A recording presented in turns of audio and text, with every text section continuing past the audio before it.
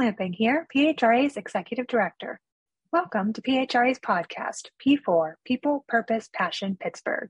P4 is brought to you by our members and sponsors, Lattice and the University of Pittsburgh, Executive MBA programs, and the Center for Executive Education. We appreciate their support, and we'll hear from them throughout the podcast, beginning with the University of Pittsburgh Executive MBA programs and Center for Executive Education. Especially in times of uncertainty and challenge, America needs exceptional leaders to guide our healthcare institutions.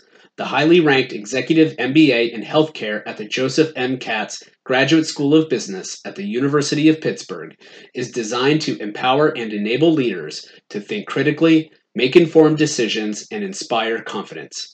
Forge your path into healthcare innovation by visiting business.pitt.edu/EMBA Healthcare.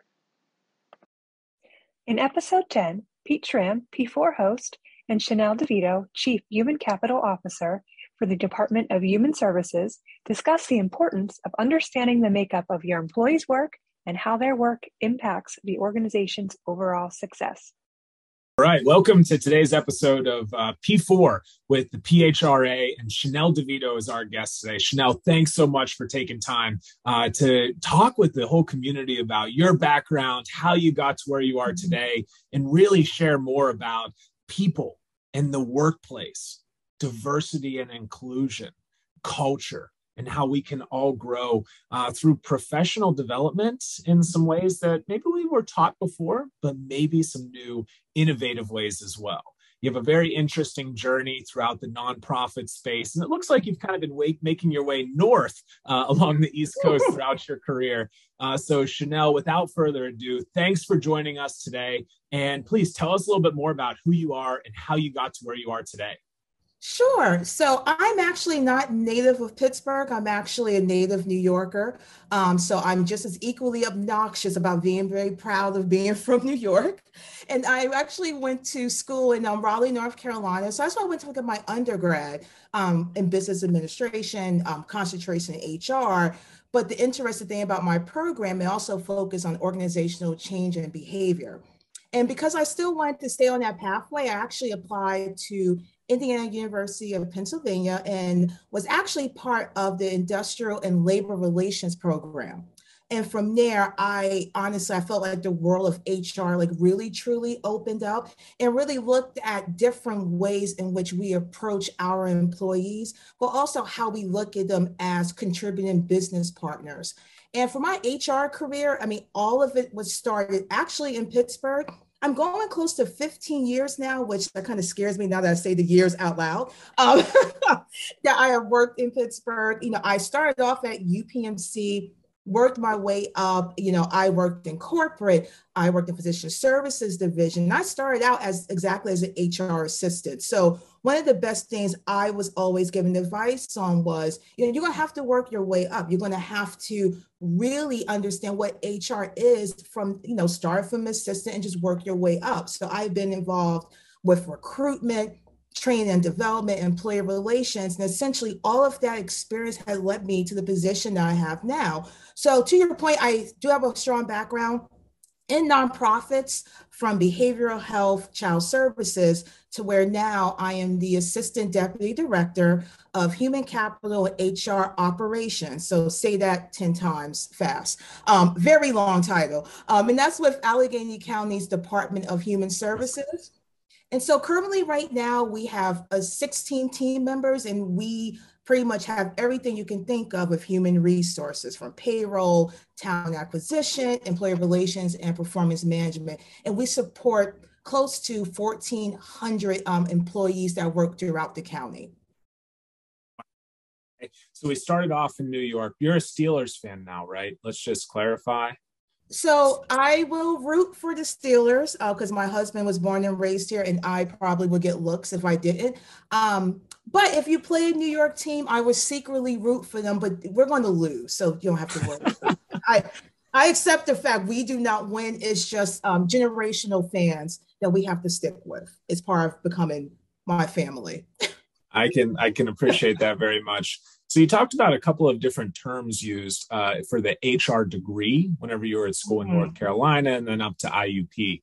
Was it always called HR, or was there kind of a transition of human resources used to be kind of called this, and then these are some of the other words? How would you sort of define those different titles over time? And then what is HR in your own words? Sure. I would say for me, the titles have always been, so my undergrad is always just says human resources, but then, you have those certain courses that really stand out to you. Like, in all honesty, the compensation course, I got an A, but I probably fell asleep, Pete. But the ones, because it just didn't spark that interest. What always sparked my interest was the organizational change and development. How do we take concepts of change management, and how do we use that to really develop and really start to think strategically with human resources? Because I felt historically HR is always seen as, it's the office you don't want to go to. It's the hire, it's the fire, it's the paper pushers. Here, I have this document, please submit it and put it in my file. Mainly for even the job I have right now, this position is brand new. There is no assistant deputy director, even throughout the state of Pennsylvania. So my position was the first. And as part of this role, with the vision and the mission of our director, Erin Dalton, she wanted to basically modernize the state of HR within DHS. So moving away from transactional, come see us, it was one of the three things, hire, fire, or where's my paycheck? But really, hey, HR, we're thinking about ways we want to train, develop our staff on equity and inclusion, on basic managerial skills, emotional intelligence. So having HR become that strategic business partner, is a long way of saying having HR at the seat at the beginning of conversations, and mainly having HR in the seat as we think about strategies that pertain to our workforce.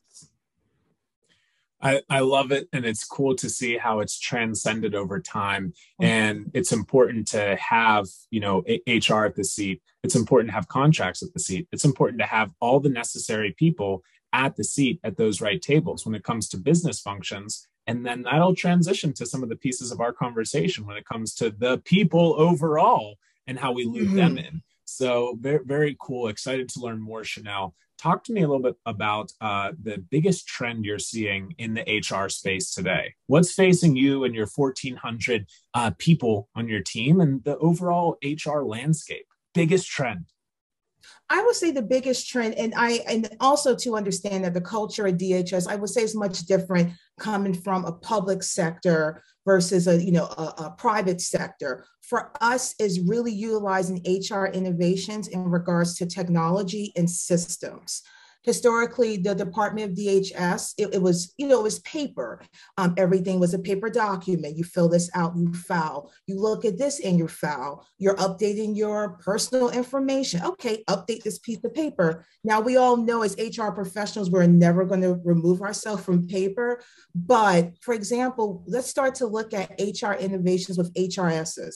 Really looking at how it's not only just the house employee data, but we can start to utilize training, performance management, even how we just have file management. So yes, we still have paper documents because we still need to have that, but I wanted to have both employees, both direct care employees down to managers have access to their own information. So uploading, mandatory documents like your clearance, your evaluations. That information is not secret. It's about the employee. So we want them to have access to that. So using these type of innovations and also looking at different systems, I don't know if most would be familiar with this particular system. It's just a workflow system called KissFlow. We're now using that for the recruitment process. As we're part of local government. And secret, local government can be a little slow. So with paperwork, that's by the nature of design, that's just government by design. So I think even from the state perspective, we're looking at what type of systems that we can create to really create a view of transparency, but also just to know where you're at any given time for both, not only HR, but also for different leaders.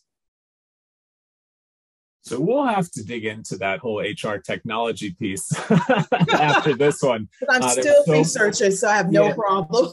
there's so many different tools out there, so many different solutions, and that's why PHRA is so phenomenal, right? How do we share those best practices and lessons learned?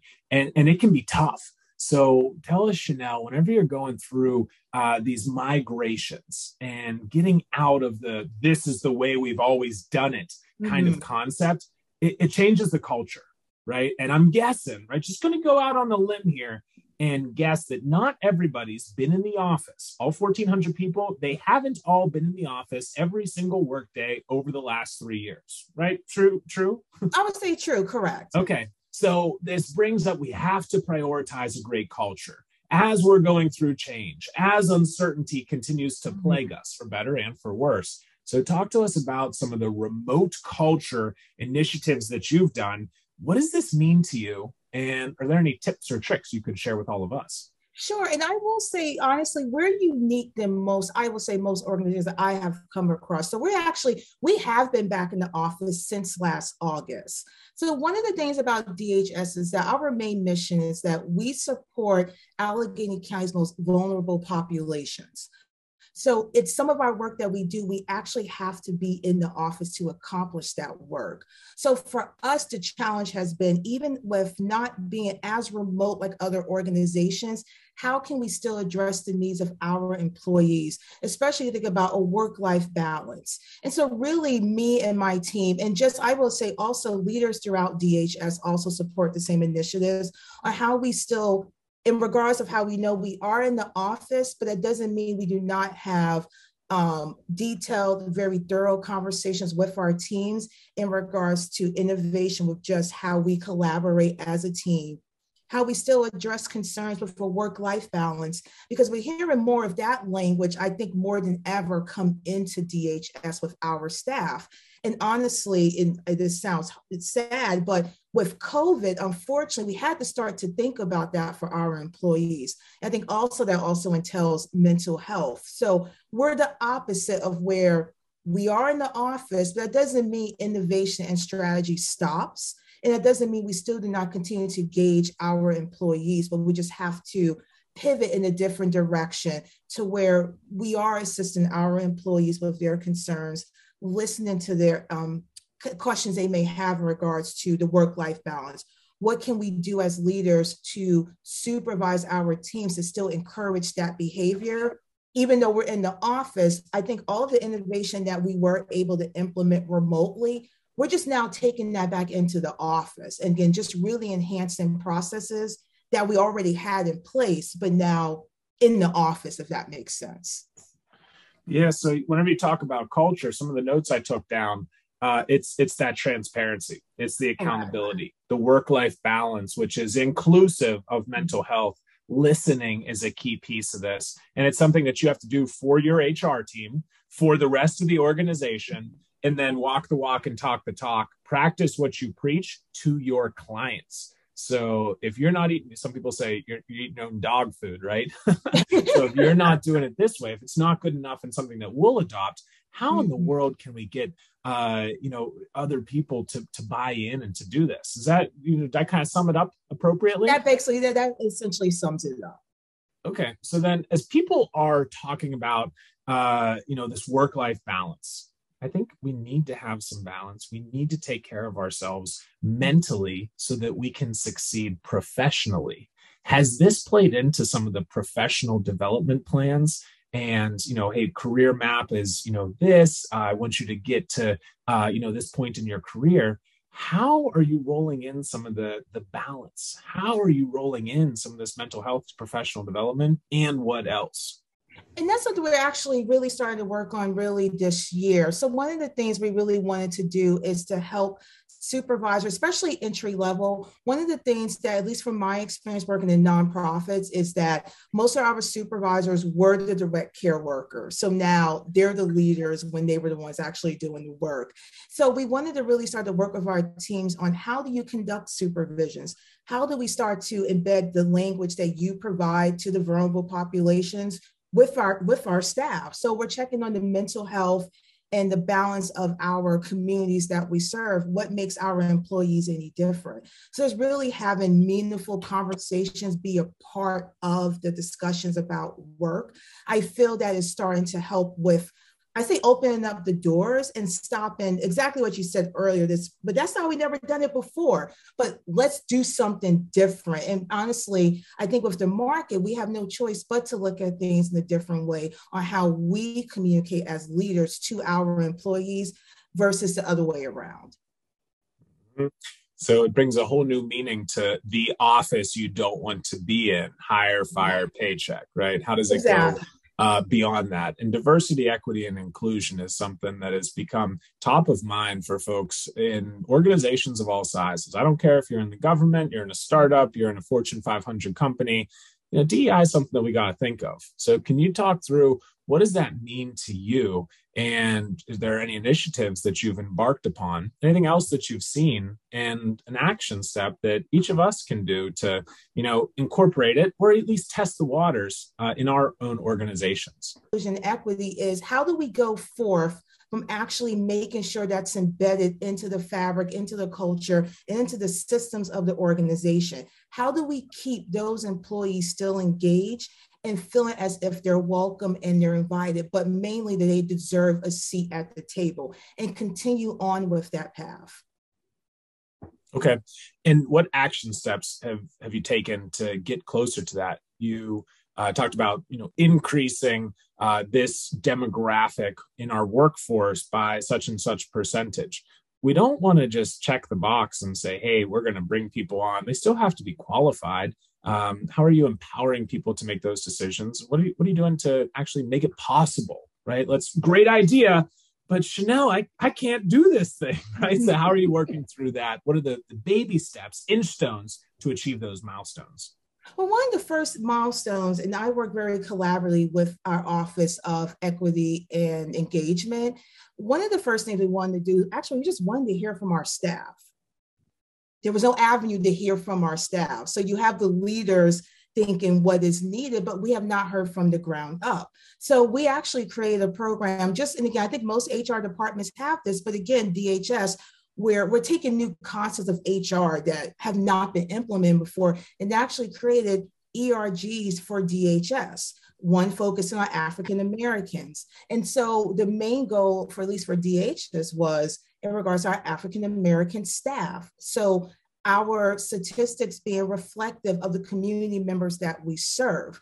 But for us, again, we were not hearing from staff, and we wanted staff to know that their voices are heard, and we want them to be included in that. So just as simple as having an ERG and creating the policy and rolling it out.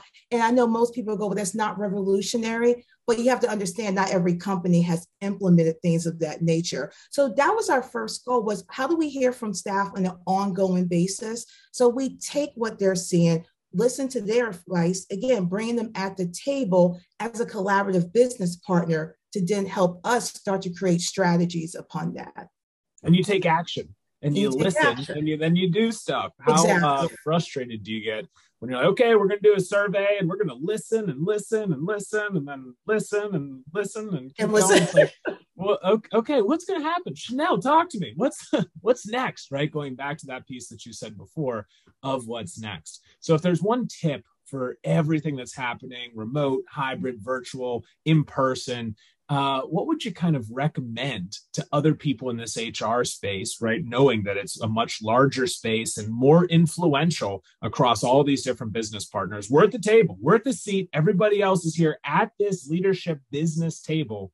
What can everybody else start to do to improve our overall culture, to improve our overall business? For me, and this is going to sound really simple, but I am a woman that speaks in simple terms. You have to listen to your employees. You have to understand the work that is involved. And sometimes I've heard people say, well, I don't need to know exactly what they do. Actually, I think you should. And I don't mean to, how do you process this paperwork, but you have to understand the makeup of their work and how that impacts them as an employee, be it good or bad. I feel that sometimes the voice of the employee is missing, and that may be because of my industrial labor relations background. So I'm always about what are the people saying? So again, it's like you have to listen to your employees. Yes, KPIs are excellent. I utilize them. I'm working our organization to focus more on data from a human capital standpoint, but also a big chunk of that is what I am hearing, what I have seen from our employees. And also, again, it goes back to the language of pure transparency and being able to handle that criticism and take that criticism and what you can start to do to implement success, but long lasting success. Again, we have to stop the check the box work. What do we do now so future generations, that progress, that improvement, that process, et cetera, will always still be built into the organization, just continuing on improvement for processes and procedures, which overall will improve the culture. Building lasting and sustainable success for the future, right? What would happen if you stepped out of the business tomorrow? Would these initiatives continue to go on? Exactly. And I think that's the biggest piece. We get so caught up in our day-to-day of, oh my gosh, I got to get stuff done. Am I able to think, what if I wasn't here? We can think about this as leaders, but we can also think about this as change management advocates. And like you said earlier, organizational training and development. How do we think about HR is indeed change management? It is so huge. So as we think about all these different pieces, Shanel, what's one piece of advice that you would give younger Shanel? Hey, do this earlier in your career and life's going to be a lot better. What do you wish that you knew when you were younger? I would say that I honestly would just do a better job of accepting my mistakes and not being my biggest critic. Second, I would say, little Shanel, develop yourself as your own leader. I think as young leaders, you try to emulate others that you have seen in the workplace and, oh, I need to be exactly like that. But by being that way, you're removing yourself and you're removing your own introspection on what it means to be a leader. That also aligns with your personal convictions and your mission and your vision. So I will always say, if I can go back and just say, Shanel, you are a strong person, you know HR, you know exactly what you need to do, and just having more of that confidence, honestly, Pete, but also that develops over time as well. Heck yeah, I love it. All right, let's go into some of the fast fire questions here where you just ask a question, whatever comes to mind, you say, okay, cool, got it. What book are you reading right now? I'm reading right now is called Reclaiming Our Space. It's by an author of the name of Feminista Jones. And essentially the book is basically an entry-level book in regards to Black feminism. And it does touches upon many things in regards to social media and also just social justice that is now taking place in our country, but also how does that impact us in the workforce? And again, I am someone that believes in continuous learning and development. So I felt for me being an African-American future leader that just learning the different ideas and techniques that I can now start to incorporate as me in my new position. So let me just thank you for sharing that and then also correct you a little bit. You are not a future leader. You're a leader. I am a leader. Yeah, I would say future leader. Oh my gosh. You're a leader today. The elevator only goes up. So hey, I'm a woman of the people. Next one, Shanel. So you talked about mental health and work-life balance. I think you're a little bit of a biker, maybe a little bit of a yogi. What are you doing for balance and mindfulness on your side? What are you doing? You said yogi. I probably wouldn't call myself that just yet. I do like to do yoga. Again, that is my way of just decompressing from the day-to-day work. I'm better than I was last year. So I have made improvements.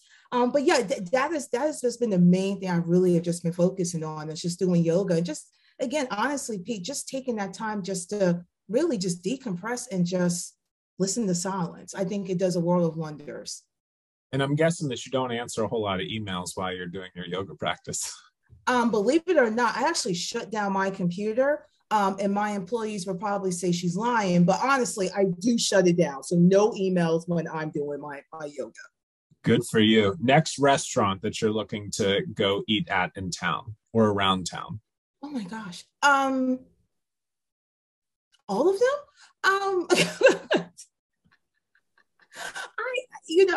oh my gosh, that should not be a hard question.